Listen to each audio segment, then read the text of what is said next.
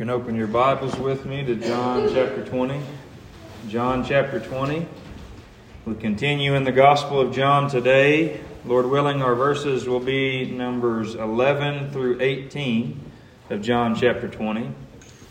At this time, I'll ask you to go ahead and stand with me if you're able, and we'll read John chapter 20, verses 11 through 18 together.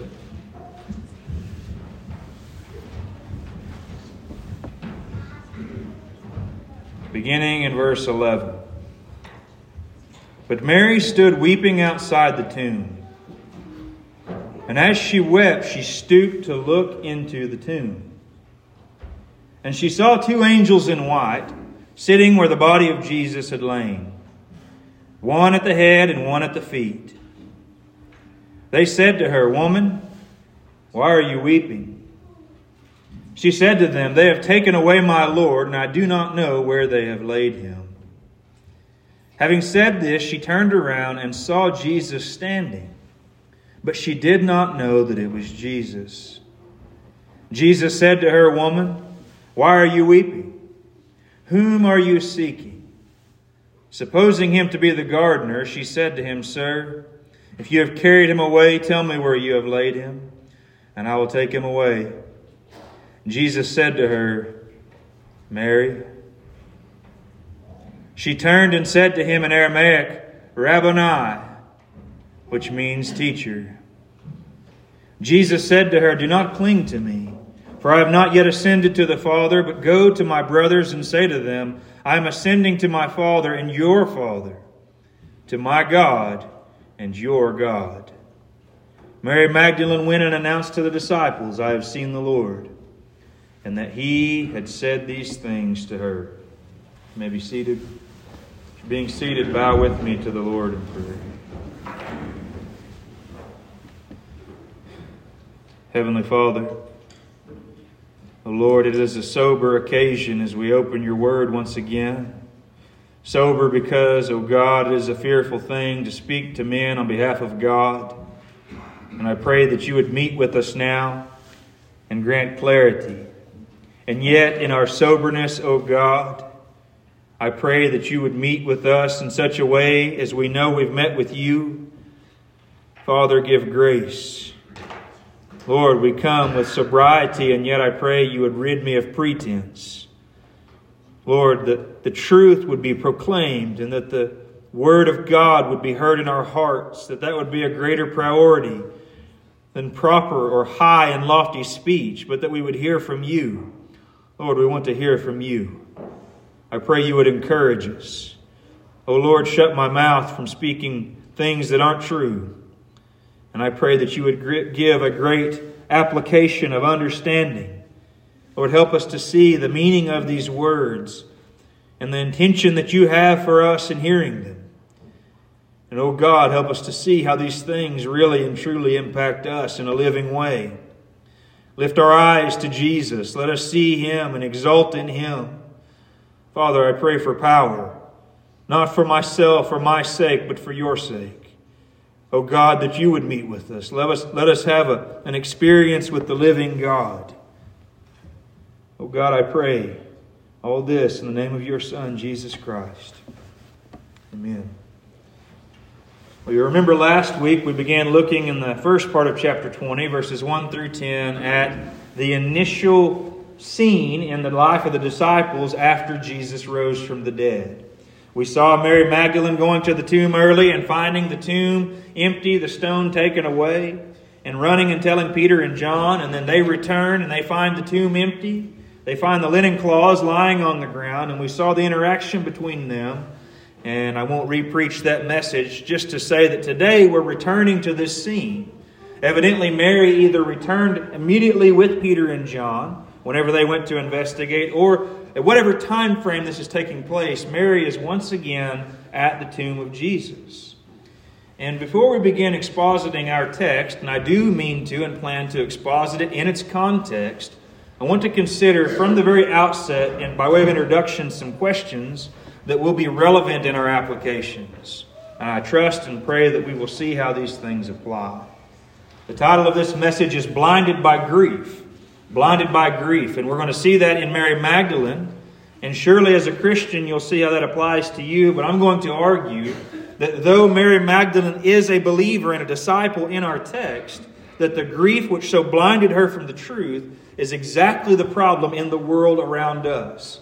The reason that people do not see Christ is they're blinded by something. We might call it grief. We may call it passion. We may call it desire. Any number of things. But I hope to demonstrate this illustrates for us what is true. What keeps us essentially from seeing truth, seeing reality, seeing God as we ought to.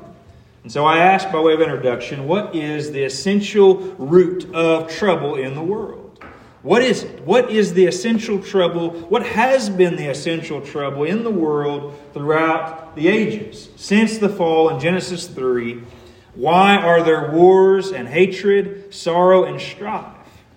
There's been a lot of talk recently about the wars, the attacks going on between Israel and Palestine, and there does seem to be no end of explanations that are being offered, and I'm sure that we could probably interact with those things and we could come up with theories in light of even what we find in the Scriptures as to what's going on there. But I'm more interested in what is the essential cause of all the trouble. Why is it going on in any place?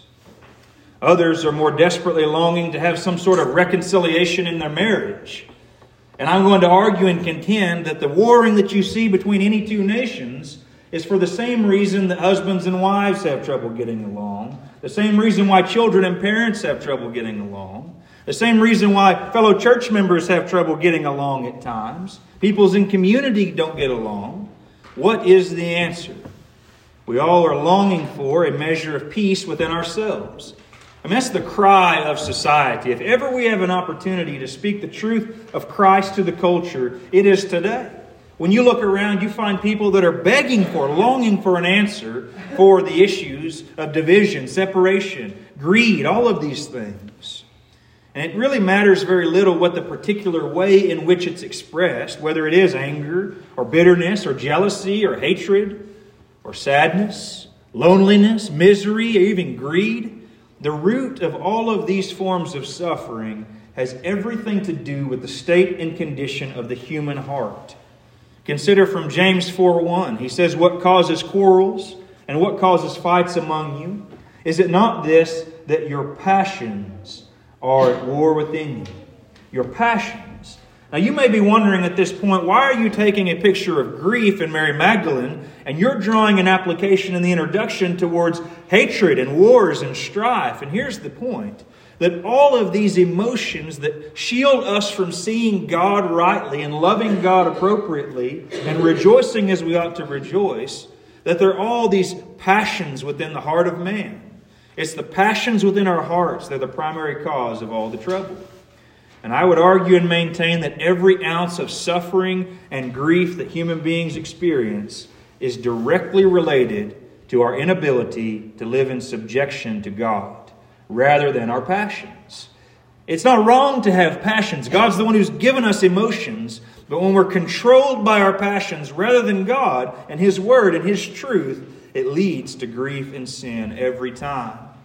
It should not surprise us to see the unbelieving world at war in light of what God says to us. Isaiah 48:22. "There is no peace, says the Lord, for the wicked. So long as wickedness reigns, there will be no peace." And so what's the point, I ask, in bringing these things up in light of our text?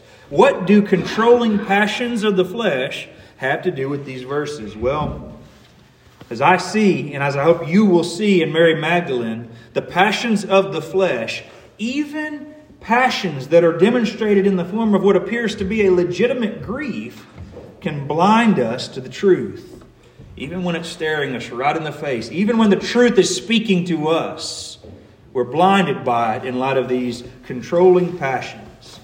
Mary Magdalene is a perfect portrayal to us of the desperate struggle of the world for peace and deliverance from heartache. And I argue this applies to those who have genuinely trusted in Christ as she had, as well as the unconverted world, which is at this present time wallowing in its misery with no way of escape. And so, whether you're a Christian or not, let me ask you this. I'm not even going to ask you if there's difficulty or suffering in your life, because there is. We're just usually not that honest about it, either with ourselves or with others. There is misery, there is difficulty, if we're honest. I'm not going to ask you if there is. I'm going to ask you this. What is going to be the source of your deliverance from that grief? Where are you going to find a way of escape? Are you going to find true healing for your soul? But those questions we begin looking together. Verse 11. But Mary stood weeping outside the tomb, and as she wept, she stooped to look into the tomb. Now we considered in the last message that Mary's sorrow, as well as all the sorrow in the life of a Christian, comes from theological lack of understanding. It's a theological problem. The text told us the disciples had yet to understand from the Scriptures, which said that He must rise from the dead. So Mary needed to have an understanding of Christ in the Scriptures. That was her primary need, to see Jesus in His Word. That's what she needed. And that's true. It remains true today. And that's a general explanation for her misery. It's generally true, and I would argue this with anyone who would ask, if you are sorrowful in your soul, the general explanation for your misery is that you're not seeing Jesus in His Word. But it's also encouraging to note that our God is not cold and detached and only interested generally in our troubles. God sees the cause and the practical implications and all of the minutest details of our sorrows. We can say generally they don't see Christ in the Scriptures. I could say to you in your sorrow now, you're discouraged because you're not seeing Jesus. Why don't you just look to Jesus? That's true. But there are some real issues and real reasons and real struggles that God takes a particular notice and interest in. He takes an interest in our peculiar hurts and particular causes of pain. The Scripture tells us God has our hairs numbered, and that He keeps our tears in a bottle, and He's intimately aware of every aspect of our suffering. And this text, our text today, the source of Mary's pain, is very obviously and clearly wrapped up in death and loss. Death and loss. Surely her love for Christ was enough to motivate her to weep just because He died. If all she had was His death, she would be weeping. But she has more. She's looking into the tomb. She's seeing and being reminded of His death. Here's one aspect of her sorrow.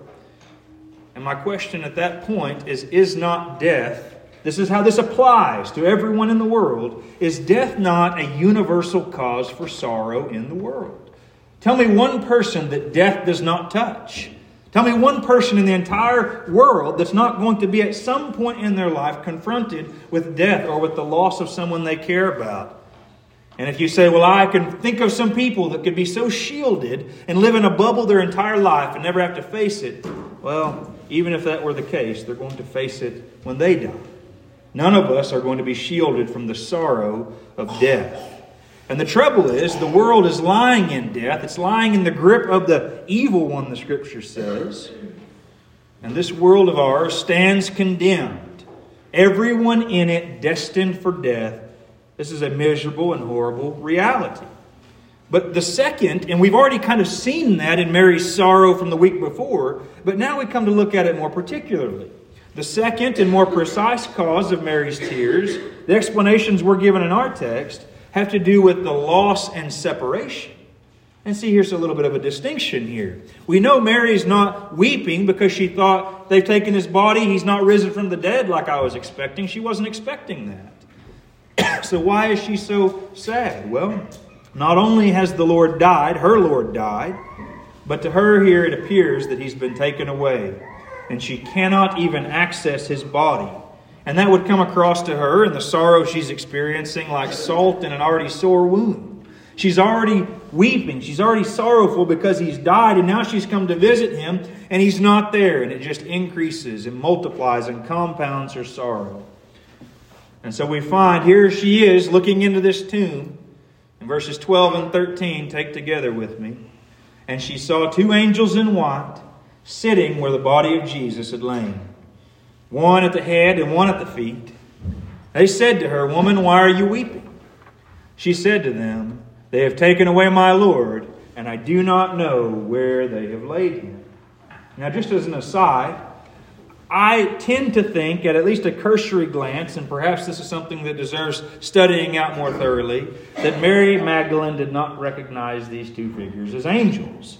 And I'm just suggesting that here now, kind of spontaneously, which is always dangerous, because of the fact that every time you find a person, a human being, in the presence of an angel, and they know it's an angel, the angel has to say, "Be not afraid.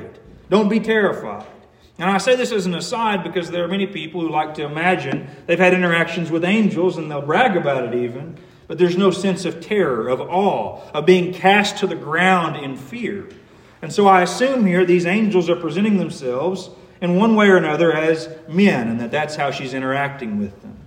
Though that does bear our consideration, we could look at that further. But what we do begin to see here is not only God's interest in the particular ways in which we hurt, but also in the necessity of us determining the source of our pain. What do I mean by this? These angels, which are messengers, that's what an angel means, that's what the word means, is a messenger from God. These angels are sent by God to ask her this very direct question. She sees the angels there, and they ask her, "Woman, why are you weeping?" Now, let me ask you something. Does that sound insensitive to you? They clearly know that the Lord has died, and she's there weeping outside His tomb.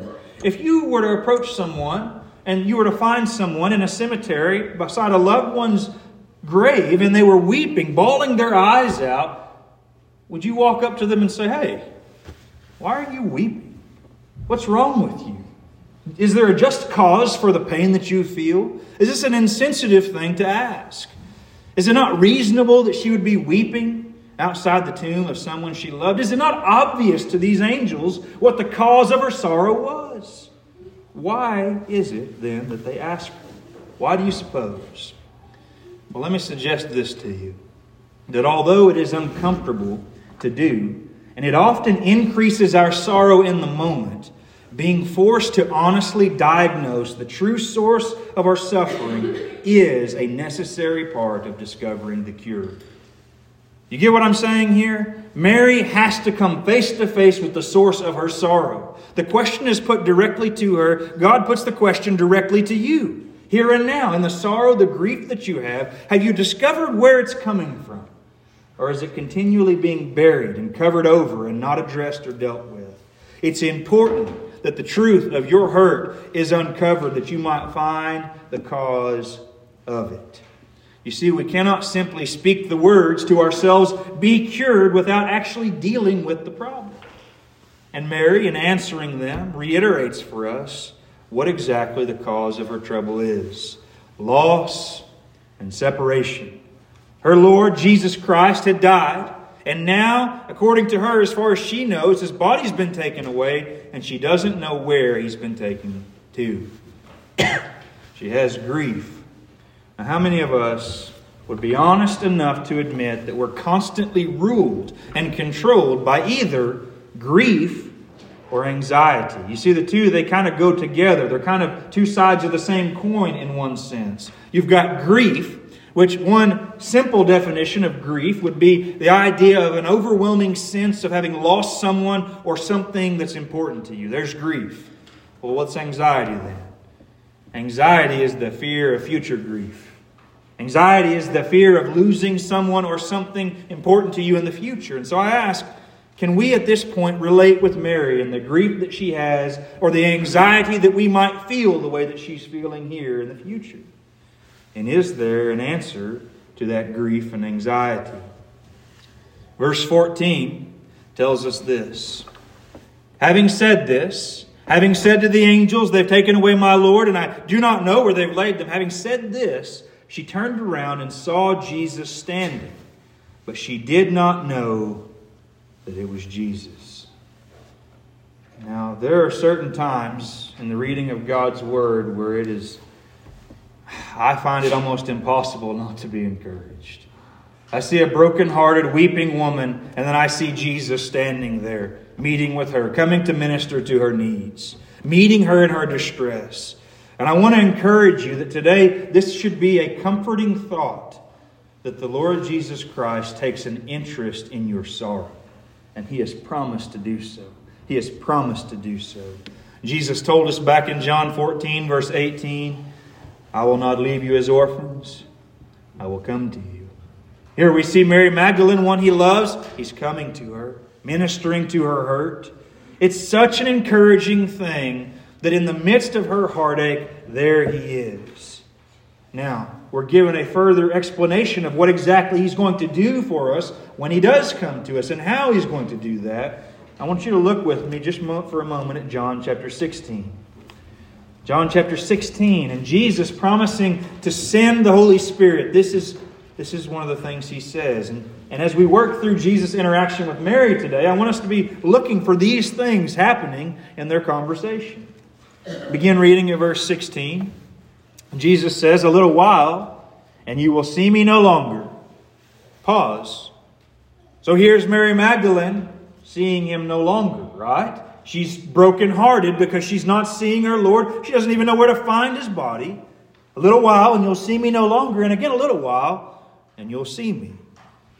So some of his disciples said to one another, what is this that he says to us? A little while, and you'll not see me. And again, a little while, and you will see me.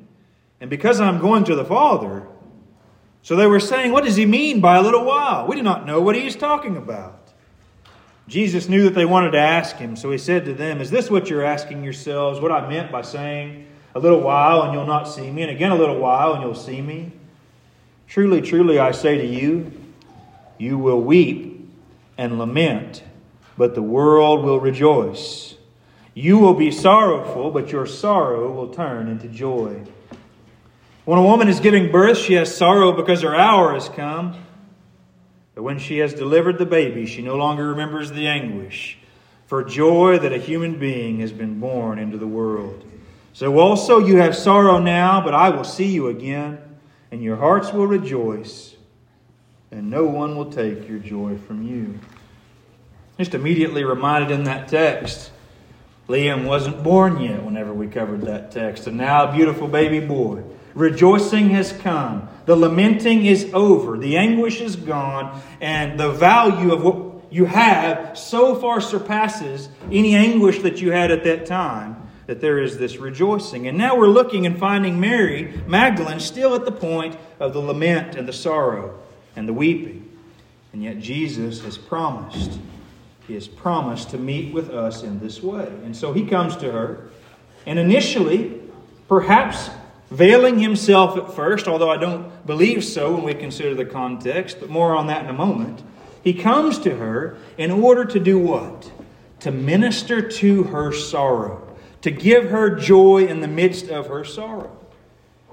Consider this. She doesn't see that it's the Lord.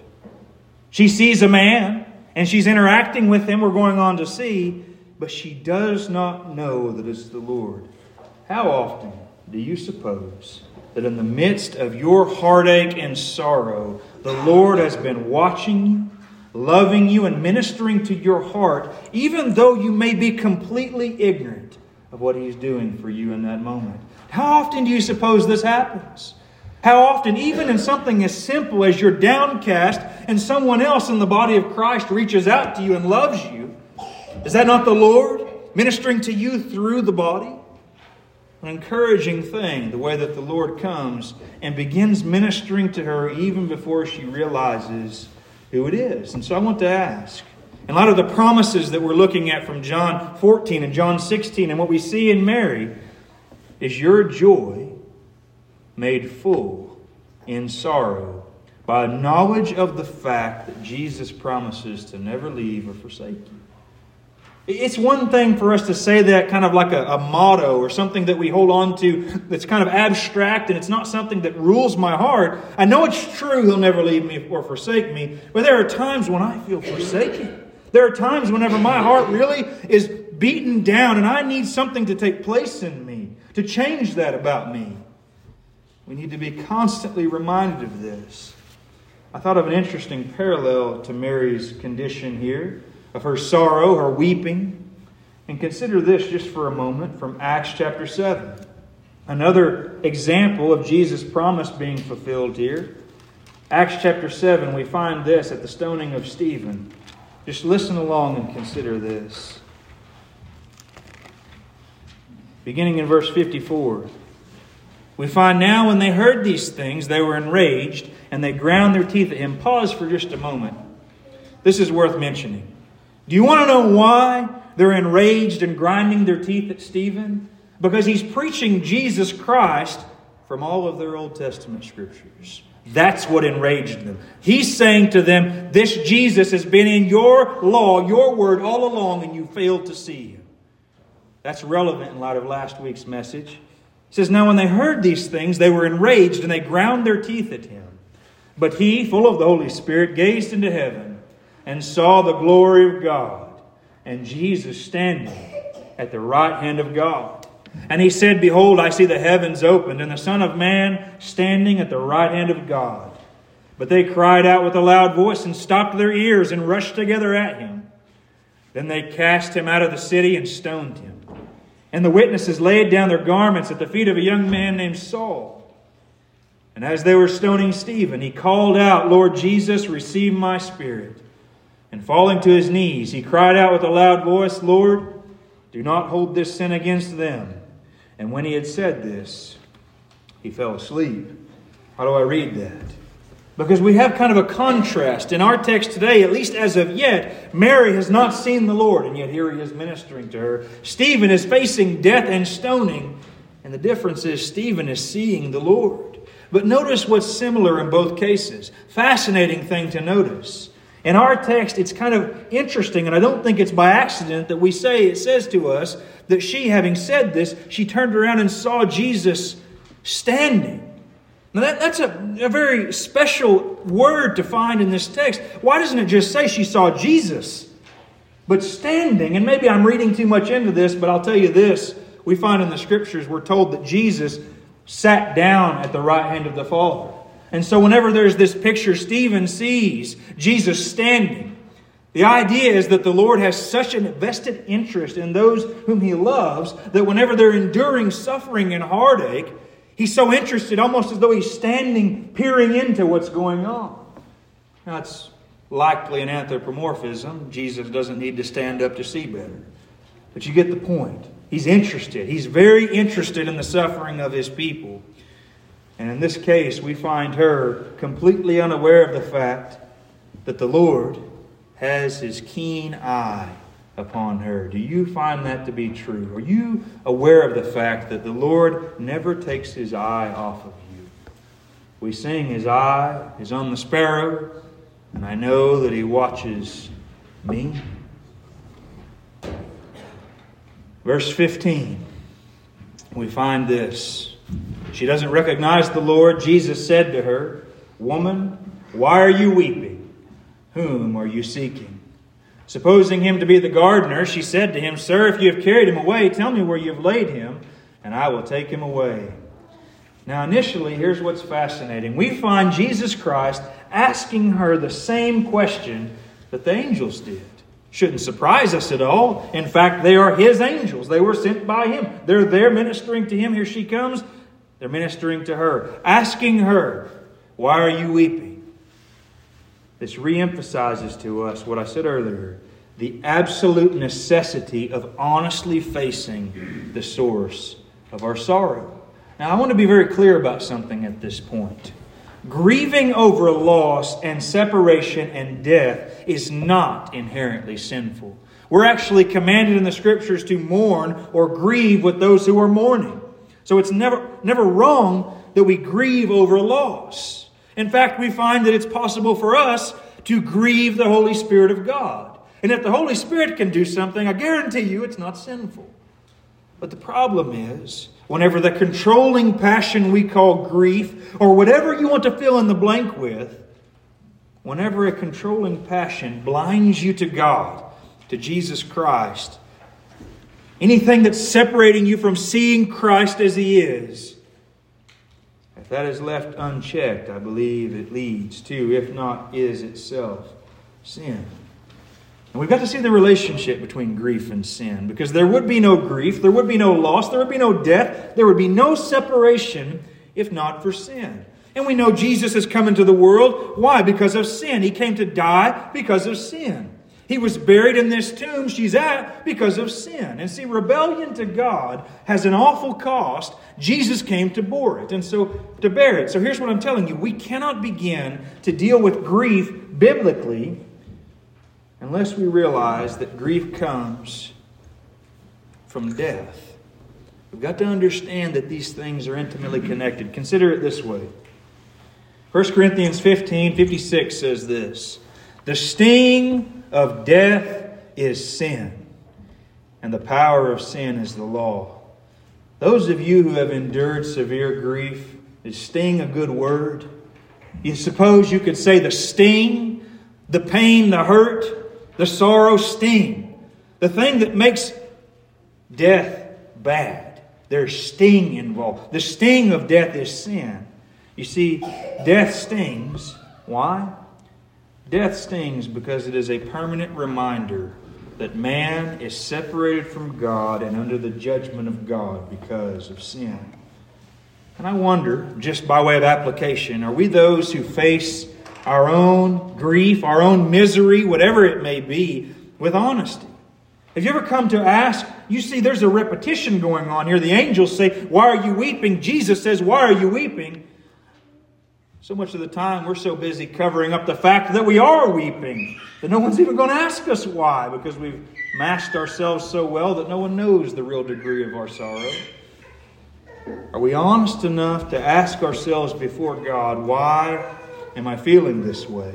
And no doubt, I'm sure many of us, if not all of you, have at one point or another asked God, why am I feeling this way? Why am I discouraged or depressed? But yet the more important question is, have you answered honestly? And I believe if we were honest, perhaps many of us would be afraid to answer that question honestly.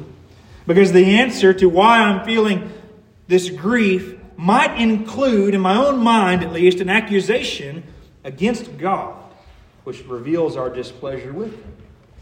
If God is indeed sovereign, if He is in the heavens and does all that He pleases, if these things are so, and I'm grieving over something I'm experiencing, why didn't He stop this from happening? Why didn't God prevent this from happening? You see, being honest about how we feel in light of our discouragement must of necessity cause us to look at ourselves as being underneath God. Well, in our context, what is Mary's answer to this question? Why are you weeping? Whom are you seeking? It says, supposing him to be the gardener, she said to him, "Sir, if you've carried him away, tell me where you've laid him, and I will take him away." Now, I'm not really going to get into this, but I'll just say this in passing. Some have suggested and made some assumptions about the Lord in light of the fact that Mary assumes that he, or supposes that he might be the gardener. But the flow of thought and the context, I believe, seem more likely to indicate to us that she just simply thought he was the gardener because the tomb was in a garden. You remember this tomb belongs to Joseph of Arimathea, and we find out in other scriptures that it was in a garden, presumably belonging to Joseph of Arimathea. If the tomb's in a garden and you see someone in there that you're not expecting to see, it's not a jump to assume, or not a wild stretch to imagine this might be the person tending to this garden. I won't get into all the things that people suggest about that, but the primary point, I believe, of this expression, that she supposed him to be the gardener, is just telling us that she's unaware of who she's actually talking to. And so with that being the primary reason she says this, I want to ask together, why didn't Mary Magdalene know that this was Jesus? What exactly was it that was preventing Mary from seeing the Lord?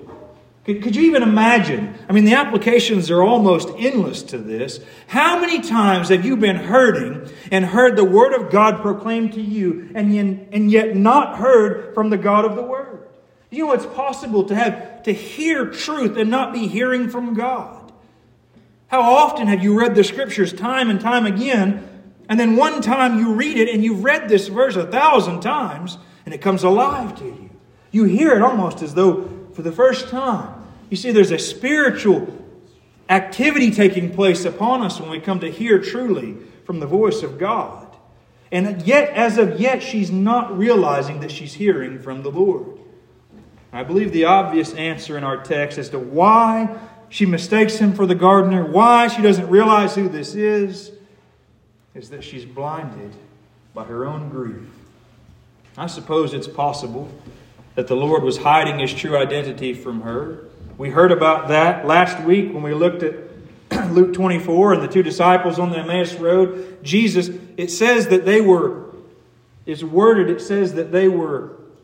not able, or they were kept from recognizing Him. That's the language. They were kept from recognizing Him.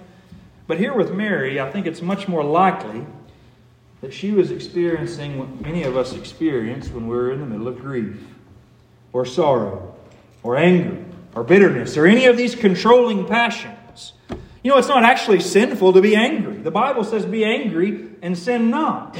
So if you're commanded to be angry and sin not, the idea is don't let your anger take you into sin, which it does for us most of the time.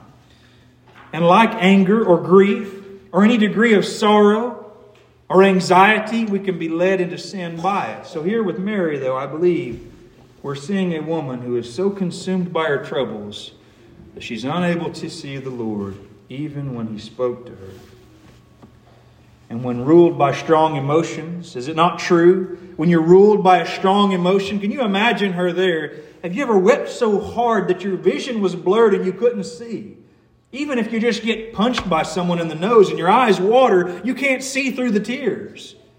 Well, in a like way, here she is, moved by tears down her face, weeping. She can't see clearly. What a picture this is.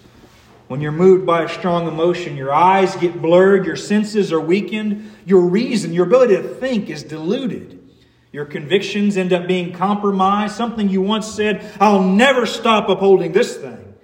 Whenever one of these controlling passions take over, all of a sudden convictions get compromised. And the things we believe, our faith itself, can be distorted. And I believe the constant state of this unbelieving world we're living in is exactly that. Constantly striving after and saying we want peace, we want prosperity, we want goodness in the world, and yet always ruled by vain passions. The focus of the unbelieving world is always upon their desires, and that itself is the primary hindrance to ever being delivered. Do you see that in Mary? Why is it she's not seeing the Lord? Because she's controlled and blinded by her grief. The very thing that's keeping her from seeing Him is her desire and broken heart and desire longing to see Him. Ephesians chapter 2, we should know this text well, but consider it in light of our thoughts now. Ephesians 2 in the first 3 verses.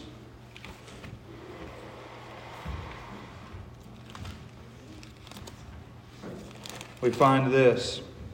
And you were dead in trespasses and sins. So here's what the unconverted world is like. Dead in trespasses and sins. That's what we were like.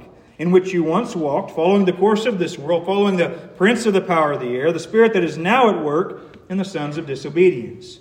Now here we go. Among whom we all once lived in the passions of our flesh, carrying out the desires of the body and the mind, and were by nature children of wrath, like the rest of mankind. I'm not for a second suggesting that Mary Magdalene was a child of wrath here. But what I am saying is that when these passions are controlling us, we need a kind of deliverance. That was true of you when you were lost. And now as a Christian, you need the truth of God's Word to deliver you from the passions which control you. That was true of Mary. Even something which is legitimate and good and like grieving over her Lord became a blinding hindrance to seeing and hearing from Him. The constant repeated description of Mary in our text is that she was grieving, weeping. And the one thing which is most certain to keep you in a miserable state of grief is to have your focus controlled by the grief. You see, grief, actually, let me suggest this to you. Happiness, being happy or joyful. If your goal is to be joyful, I don't believe you ever will be. If joy is your goal and you chase after joy, you're never going to arrive at it. Why is that? Because joy is a fruit. Joy is a side effect of having something. Joy is produced by substance. Something's got to produce the joy. And there's only one thing that can ever truly produce joy. If I'm pursuing joy, I'm never going to get there. But if I'm pursuing Christ and I have Him, I'll have joy. You see, the point is, so long as her focus is on the grief, she's not going to see the one who's able to deliver her from it. And so I say, whether we're talking about the lost world, the world which is at this moment separated from Christ and from God, or to those of us who are born-again Christians, who have been or are now being consumed by hurts, being consumed by tragedies in life, what is the thing which is most essentially needed? What is the one thing which can deliver the miserable soul? We find in verse 16, Jesus said to her, Mary. She turned and said to him in Aramaic, Rabboni, which means teacher. The one thing that's most needed is the intervention of God Almighty. God alone. You see, it's God alone who's able to speak peace to the troubled soul. How many times have I interacted with people who were hurting and told them the truth, and they don't hear it when I say it, and it takes somebody else, but God must apply it? How many times have you seen someone who heard the gospel 1,000 times? And you didn't hear it until God applied it. The intervention of God to deliver from those controlling passions. That's what she needed. And Jesus said to her, Mary. Jesus has already been speaking to her, but with a word. I'm reminded of Luther's hymn, A Mighty Fortress, speaking about the ploys of Satan. And there's a line in there that says, one little word shall fell him. One little word delivered Mary from her heartache and her grief, hearing her name from her Savior. That's what she needed. She needed this intervention of Christ. It is God alone who can speak peace to a troubled soul. It is God alone who can cause our eyes, which are blurred by grief, to be lifted away from grief and sin. And we see Jesus doing it by speaking her name. Isaiah 43 and verse 1. But now thus says the Lord, He who created you, O Jacob, He who formed you, O Israel, fear not, for I have redeemed you. I have called you by name. You are mine. The greatest need for a troubled soul is to be reminded that you are His, or it is to be told for the very first time that you are His. Have you heard Jesus saying your name, Mary? And you see the wonder of this glorious revelation. He says Mary to her, and she turns to Him and says, Teacher, the greatest glory of this is that we see that comes in the light of this idea of redemption. Redemption. That's the point there from Isaiah 43. I have redeemed you. There's something to do with redemption that matters in this revelation. She turns to Him and says in Aramaic, Rabboni, which means teacher. It's as though when He says her name, a trumpet goes off in her soul that echoes through her heart, and she immediately recognizes Him for who He is. There's something supernatural taking place, something she wasn't hearing when He spoke before. Now all of a sudden she knows who it is. What happened? What changed here? Did Mary just finally piece it together? How did she come to realize this? She's delivered from the grief and the sorrow in an instant. And she declares at once with no explanation, Teacher. And I wonder, have you heard Him speaking to you in this way? We'll come back to that in a moment. But for now, just move along with me. Verse 17. After she proclaims, she realizes, this is my Lord, my teacher. Jesus said to her, Do not cling to me, for I have not yet ascended to the Father. But go to my brothers and say to them, I am ascending to my Father and your Father, to my God and your God. This verse suggests to us what her immediate desire was at hearing this, hearing her name from her Lord. That the tears have been dried up. Maybe she kept crying, but tears of joy, I suppose. We're not told. But she sees Him. That which she was unable to see just a moment before, she's able to see. And the immediate result of that was that she had a burden, a desire to cling to Him. with everything she had. You can't hardly blame her. And you got to realize this woman, Mary Magdalene, if she had 7 evil spirits controlling her before, you've got to imagine that she didn't have a lot of people she was close to before Jesus came on the scene. And as a woman, it's even more unlikely that she had people who had genuinely cared about her. This is her Lord, her Master, her dearest friend, the one who delivered her, the one she loved. And she sees him finally in the midst of her grief, and she just wants to grab him. Now, you can go and read theologians that will try to explain to you why it was so necessary, and even some have gone as far as to say that she was not allowed to touch him, and that's worth investigating and reading into. But I believe the primary point being communicated here is that do not cling to me that he wasn't able to stay with her. I don't know for sure, and maybe we could research this together. Come and tell me if you have an answer. Was it absolutely impossible that she could touch him at all after this? Well, maybe. Or maybe he's saying to her, I still have to go. I'm going to ascend to the Father. You can't cling to me. I can't stay in your immediate presence. I'm still ascending to the Father. Maybe both.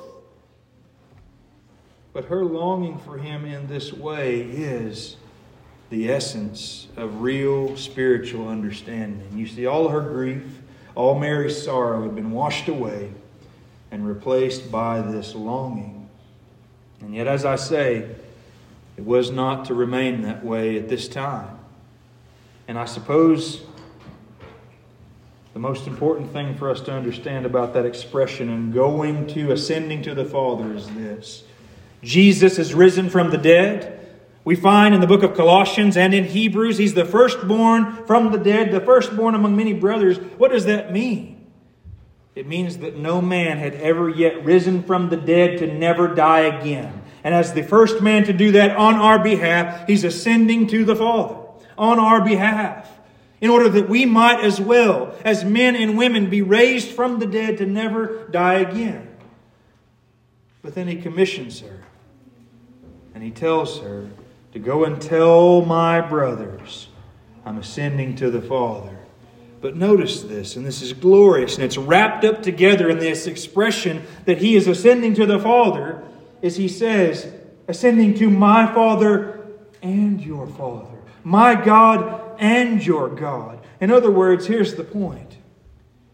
In light of Jesus' resurrection, His Father, God the Father, He was able to say that in a unique way as the second person in the Godhead. He is the Son, the Father, and Him have this relationship. And now, because of Him and what He's done in His substitution, we forever get to say, our Father too, our God too, in a like way as He says it. Why? Because of our relationship and union to Him. And then finally we see in verse 18 what she does. He says to her, go and tell my brothers. Verse 18, Mary Magdalene went and announced to the disciples, I have seen the Lord, and that He had said these things to her. Finally, we see her going immediately to tell the others what she had seen and what she had heard. Here's the point for us. She, having had all of her grief and sorrows cured, her miseries have been healed, immediately becomes a messenger to all those still in such a miserable condition. The rest of the disciples they don't understand He's risen from the dead. They are carrying the grief that she was carrying. And when it's delivered of her, she's burdened to go and obey her Lord and telling them what she had received. That's a charge to all of us. That we who have seen the Lord, if you've been called by His name, if you've heard His voice saying your name and been redeemed from sin, you've been delivered from grief, you too have been commissioned by the Lord to tell others what He's done for you.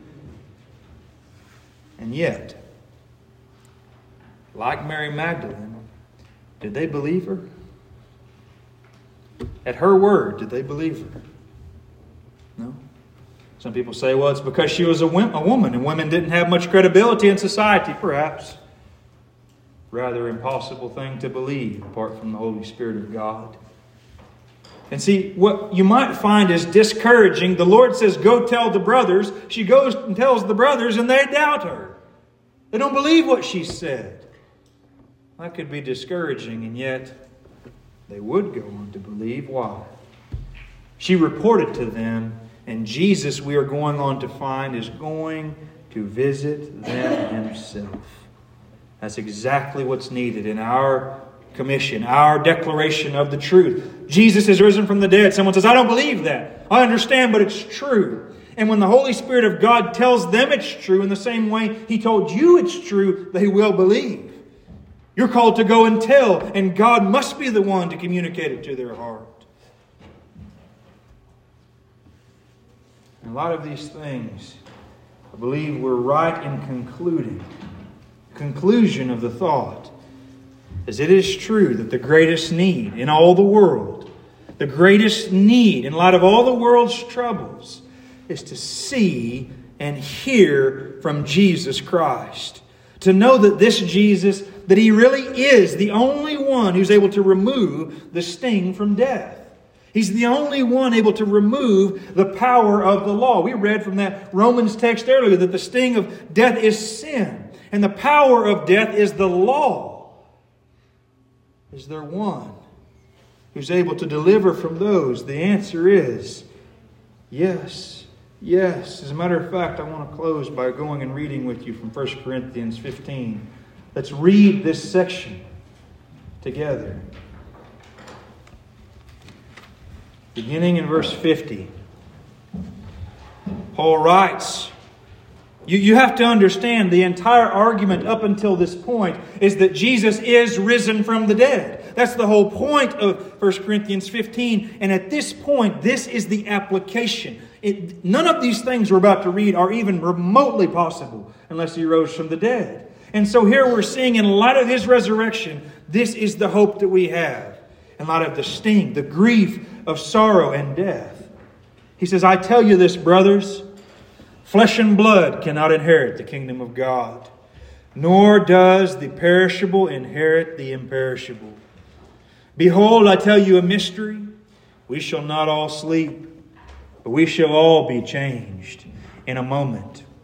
In the twinkling of an eye, at the last trumpet, for the trumpet will sound, and the dead will be raised imperishable. And we shall be changed. For this perishable body must put on the imperishable. This mortal body must put on immortality. When the perishable puts on the imperishable, and the mortal puts on immortality, then shall come to pass the saying that is written, Death is swallowed up in victory. O death, where is your victory? O death, where is your sting? The sting of death is sin, and the power of sin is the law. But thanks be to God, who gives us the victory through our Lord Jesus Christ.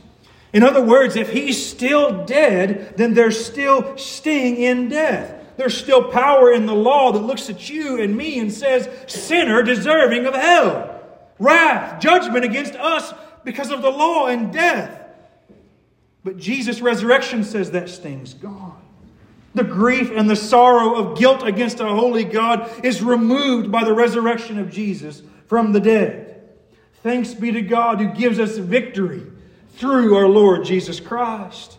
Is Mary coming to understand all that I'm telling you here? Probably not. But she knows her Lord is alive once again.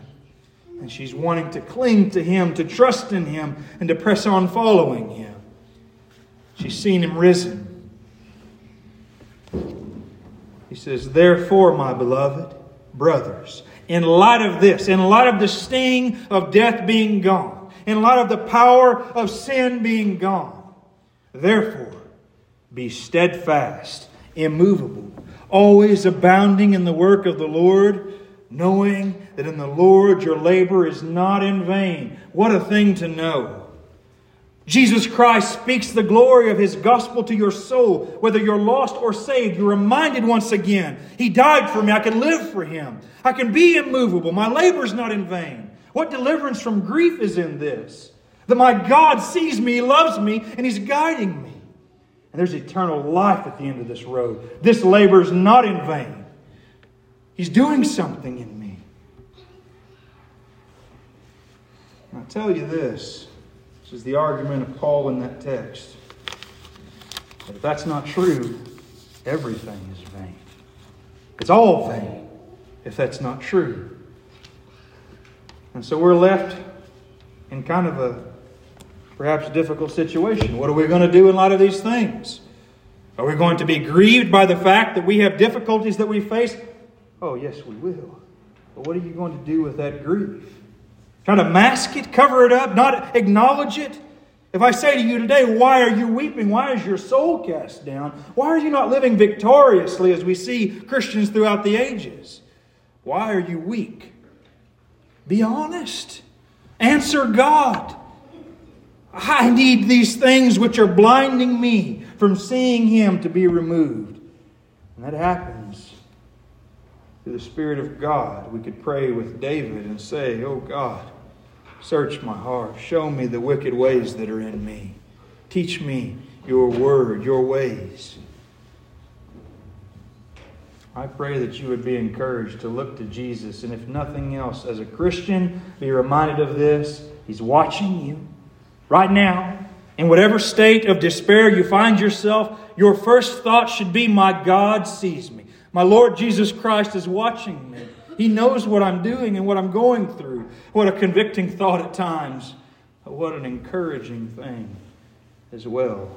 And to the lost, He sees you and He's watching you. And He calls upon you to repent and believe the gospel and be saved. That I'll ask you to bow with me and we'll close in prayer. Heavenly Father, O Lord, you are good. I thank you for the goodness of your word and the promises which are in it. Lord, help us, Lord, to be grieved by the things that grieve you, but not so consumed by our heartache that we don't see you. Lord, I pray that you would help us as we press through your word to grow in our knowledge of who you are. Father, I ask that these thoughts would remain with us, that we would not soon forget them. Lord, give us the grace to go and share with others the name of the one who's given us life, the one who is risen from the dead. I praise Him. Thank you for Him. I ask this in His name. Amen.